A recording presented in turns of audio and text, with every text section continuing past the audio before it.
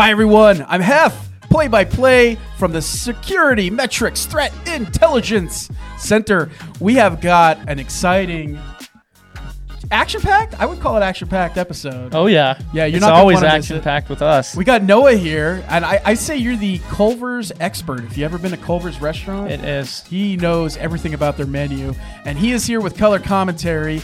And we got some top stories going on. The retirement party for Internet Explorer.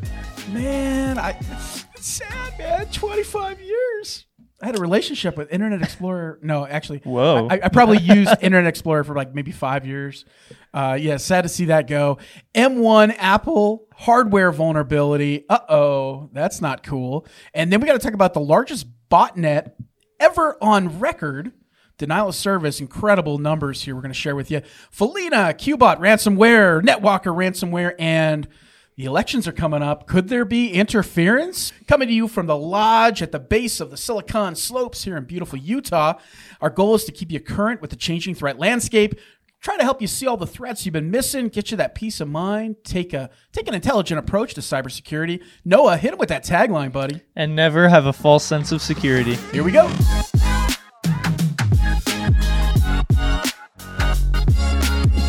So Noah, what's your favorite old piece of technology that's out there? I have a Mac Classic that functions perfectly, and I loved playing around with it a few years ago when I got it. It's just a great kind of talking piece. How about yourself? You know, I got to tell you, man, I grew up in the era of we're talking about using news groups and, you know, bulletin boards and that kind of stuff, man. So before we had Internet Explorer, that was the way we surfed the web, man. And I would download like pictures in like 50 million parts and then have to, you know, put them all together. And there was always like one file that got corrupted, man. That's my old favorite tech, man, the news groups. But we are today talking about the death, the retirement, Internet Explorer, man. Goodbye. Either famous or infamous Internet Explorer, depending on who you are. Yeah. The well-known Chrome installer. I feel like everybody, before they got rid of Internet Explorer, they downloaded some other web browser through Internet Explorer. The memes have just been incredible, man. I mean, they're making you laugh, you know, saying goodbye to Internet Explorer. If you get a chance, folks, go on the web and check out some of the funny memes that are out there about the end of Internet Explorer. But, you know, Noah, it's that time, right? I mean, it's had a good run. 25 years. They baked it into Windows 95. So, like, I heard at one point something like 90% of all people were using Internet Explorer. That's just crazy numbers, man. All right, Noah, so here's the other thing, man. Tons and tons of high-severity vulnerabilities. We're talking about hitting SAP. Citrix got hit with some real bad vulnerabilities. You can actually reset admin passwords in Citrix, which is crazy. And, of course, good. Confluence.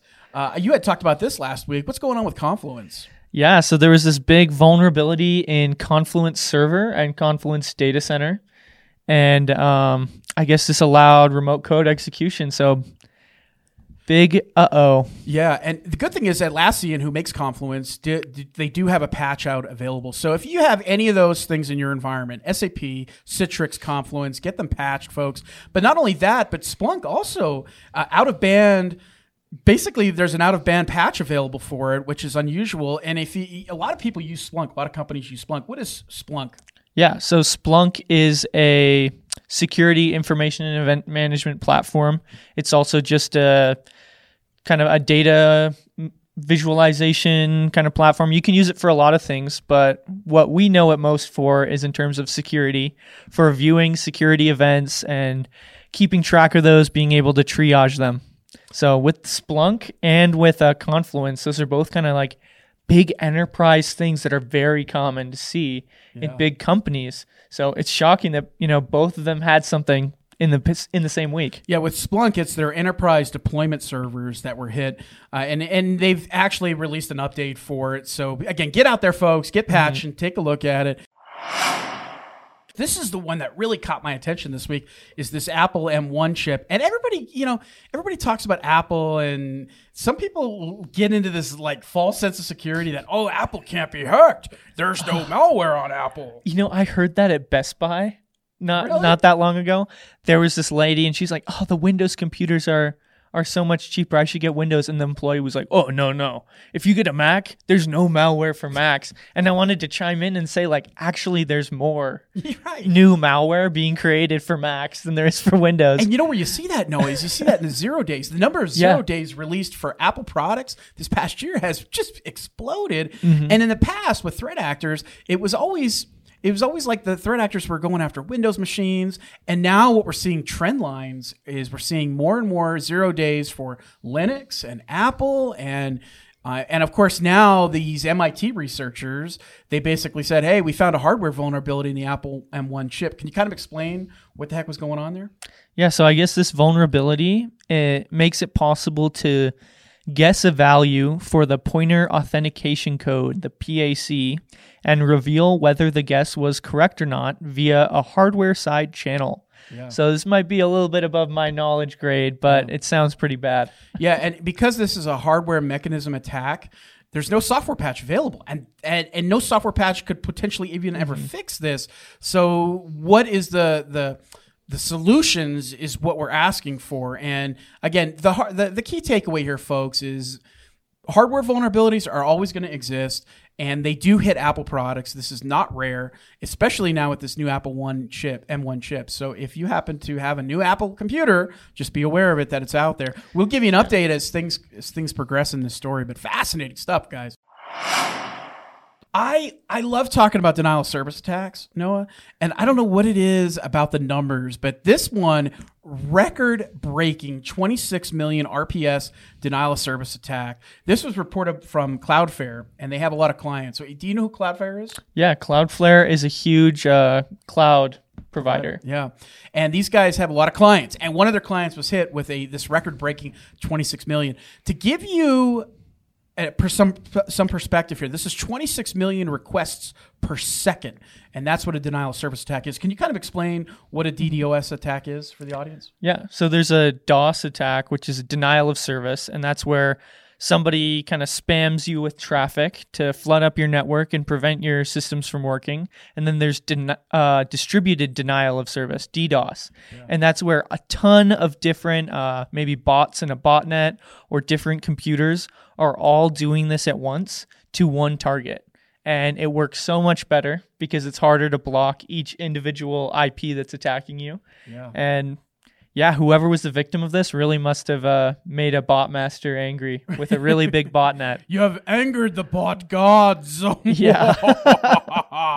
But, check this out, folks. I mean, to give you some perspective, right? A botnet of about 730,000 devices is roughly generating about 1 million requests per second. Now, in this case, Noah, it's 26 million requests per second, and that's like 4,000 times stronger, man. Yeah. The volume of that is just mind-blowing. How are they able to do that? Because in a lot of the botnet attacks, they're simply just taking over cameras, rogue IoT devices. But in this story, we understand that they're now doing something a little bit different. Oh, what are they? What is this botnet I will doing tell you. Thank you for asking. I'm so glad you asked that question. They are hijacking cloud resources, and that is how they're able to amplify this type of attack. It's actually really scary when you think about it. How big these attacks can get. But I think last month, Noah, I heard that Cloudflare had protected a client with about 15 million requests per second denial of service attack. Wow. And here we are a month later, 26 million. This is just insanity. You can take a look at this chart here. In about 30 seconds, the botnet generated about 212 million HTTPS requests. That's a unique vector. Normally, you don't hear HTTPS requests being done. It's very, very much of a technical denial of service attack. What they're saying is 1,500 networks were involved in this attack. 121 different countries, including the U.S., Brazil, Russia. They were the top source countries. So again, fascinating stuff, folks. This is a great trend that you are going to see and hear a lot more about here in the coming year. These increased botnet attacks using cloud resources, hijacked cloud resources. So got to talk about another story. I was at RSA this past week, Noah. It was phenomenal, man. It was just intense. I got to tell you, though, the people that were on stage that had the most talking points, it seemed to be CISA, it seemed to be the Department of Justice, FBI, those guys were up there. And one thing they talked about? People not reporting incidents. Can you believe that? Companies, why would they do that? Can you imagine that? I believe that a lot of these incidents go unreported because businesses are kind of embarrassed. Yeah. They don't want to face the public scrutiny of coming out and saying that they were hacked. No one wants to admit they're wrong, and a business probably doesn't want to admit they're wrong if it could, negatively affect them and their shareholders. So well said. I could see this is definitely a big issue. And you think about it too, Noah. I mean, a lot of the industries, they don't have mandatory reporting requirements. So unlike the healthcare industry, which does have mandatory reporting requirements, and banking sector, you have other industries that, that if you're a restaurant, you don't really have to report that you've been hit with a ransomware. But does it make good business sense, folks? I mean, if you have customers and you want to build trust with them, I got to tell you, I think I would be in the court of reporting, and it's the right thing to do. Here. But what CISA came out and said at RSA this past week was, we had the NetWalker ransomware, and only 25%, actually less than 25% of the NetWalker ransomware victims actually reported being hit with this ransomware, which is a mind-blowing number. Now, you're probably saying to yourself that you're at home there following along, well, why does that even matter? Why does the FBI or the Department of Justice care if it gets reported or not? And there's some valid reasons why you'd want to report this stuff. Mm-hmm. So what the FBI is saying, they had about 115 or so NetWalker victims actually report that they were hit with NetWalker. And they're saying, and the FBI is saying, well, in the U.S., we think we had about 450 potential victims. And here it is, we only have 115 reported. Mm-hmm. Why is that important, Noah, that they report? So that way we can kind of gather indicators of compromise. We can build a model of how this attacker works and stop them. Yeah. And what's interesting about this whole incident is the FBI, when they have that treasure trove of information, they can reverse engineer NetWalker ransomware. And not just NetWalker, but any type of ransomware. Mm-hmm. It gives them more knowledge and data that they then share with us here in the private sector. So I don't know if you knew this, Noah, but out of NetWalker ransomware, there's like 1,000 different builds. 1,000 different flavors, folks, of NetWalker. That's a lot. And if the FBI has that data because it's being reported, they can then investigate and get more information. So interesting, too, with NetWalker is the FBI actually has a ton of data from their back-end servers, which they got from Bulgaria in 2020. So they do have a lot of data points, but they could use even more when there's 1,000 different builds of it. So, folks, I got to tell you, it's the right thing to do. Report it. And I thought that was fascinating at there.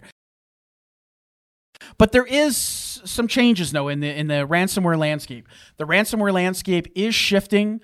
We are seeing more movement away from direct email threats to now indirect threats, where email used to be the primary threat vector, and now what we're seeing is it's just one part of the entire attack chain that you're seeing. I think in the past, Noah, we have talked about ransomware affiliates and these initial access brokers. Yeah. Making basically what they're doing is they're facilitating and distributing the backdoors via malicious links. And there's some process involved in this where they get into the environment, then they resell the access to the popped business. Yeah, and sometimes they get a cut of that ransom payment, and sometimes they just get a flat fee. Yeah, it's crazy how the ransomware environment has changed, and we're now seeing less and less ransomware being distributed directly via email. I've heard some numbers like that something like 95% of all ransomware has a first stage email payload.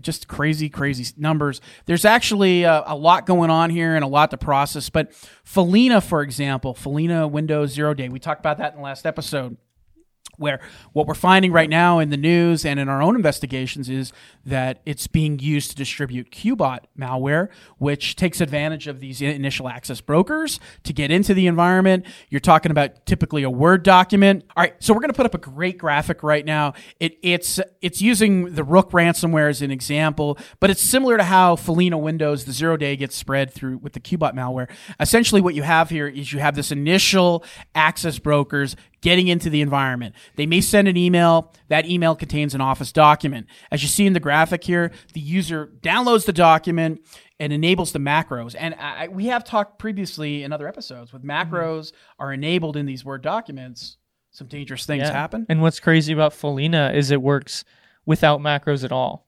So you can completely disable macros and Follina can still own your system. That's insanity. So now the threat actor has got backdoor access to start exfiltrating system data. And this is where the story gets really interesting, because the initial access broker then resells the access to another threat actor. So again, they're acting as the broker. The actor then will come in and they will typically just deploy something like Cobalt Strike, which is that command and control infrastructure. They get the backdoor access. They can move laterally. And oftentimes in these cases, the threat actor will try to get access to the Active Directory. They will try to get admin credentials. And once that happens, Noah, man, it's game over, buddy. It's, you know, It really is. Yeah. yeah. Once they can get in there and they can take over the Active Directory, they can send out emails to all employees, make it look legit. They can deploy the ransomware to any domain joined workstation. It's a nasty, nasty stuff. But again, this is not going away. This concept of initial access brokers and using it to spread malware. So fascinating stuff. All right. This is a quick graphic as well. This also came from Proofpoint, both of these graphics that we're showing you, where you see the threat actor categories. And what I like about this, Noah, is it shows you the connections to the malware, and then it shows you the connections into the ransomware. So very, very small sampling here, courtesy of Proofpoint, of the observed threat actors, the initial access payloads they deliver, and then, of course, the actual associated ransomware that gets deployed. So very cool piece of threat intelligence. Yeah, and we're glad we sure. could share it with you. Thank you, Proofpoint, for this graphic. A couple other things, Noah. You know, what keeps me up at night? It always changes every single day. If it's not my kids keeping me up at night, it's my dog or my cat. But I'm going to talk about election interference for a moment, because the elections are coming up. And these midterms are coming up.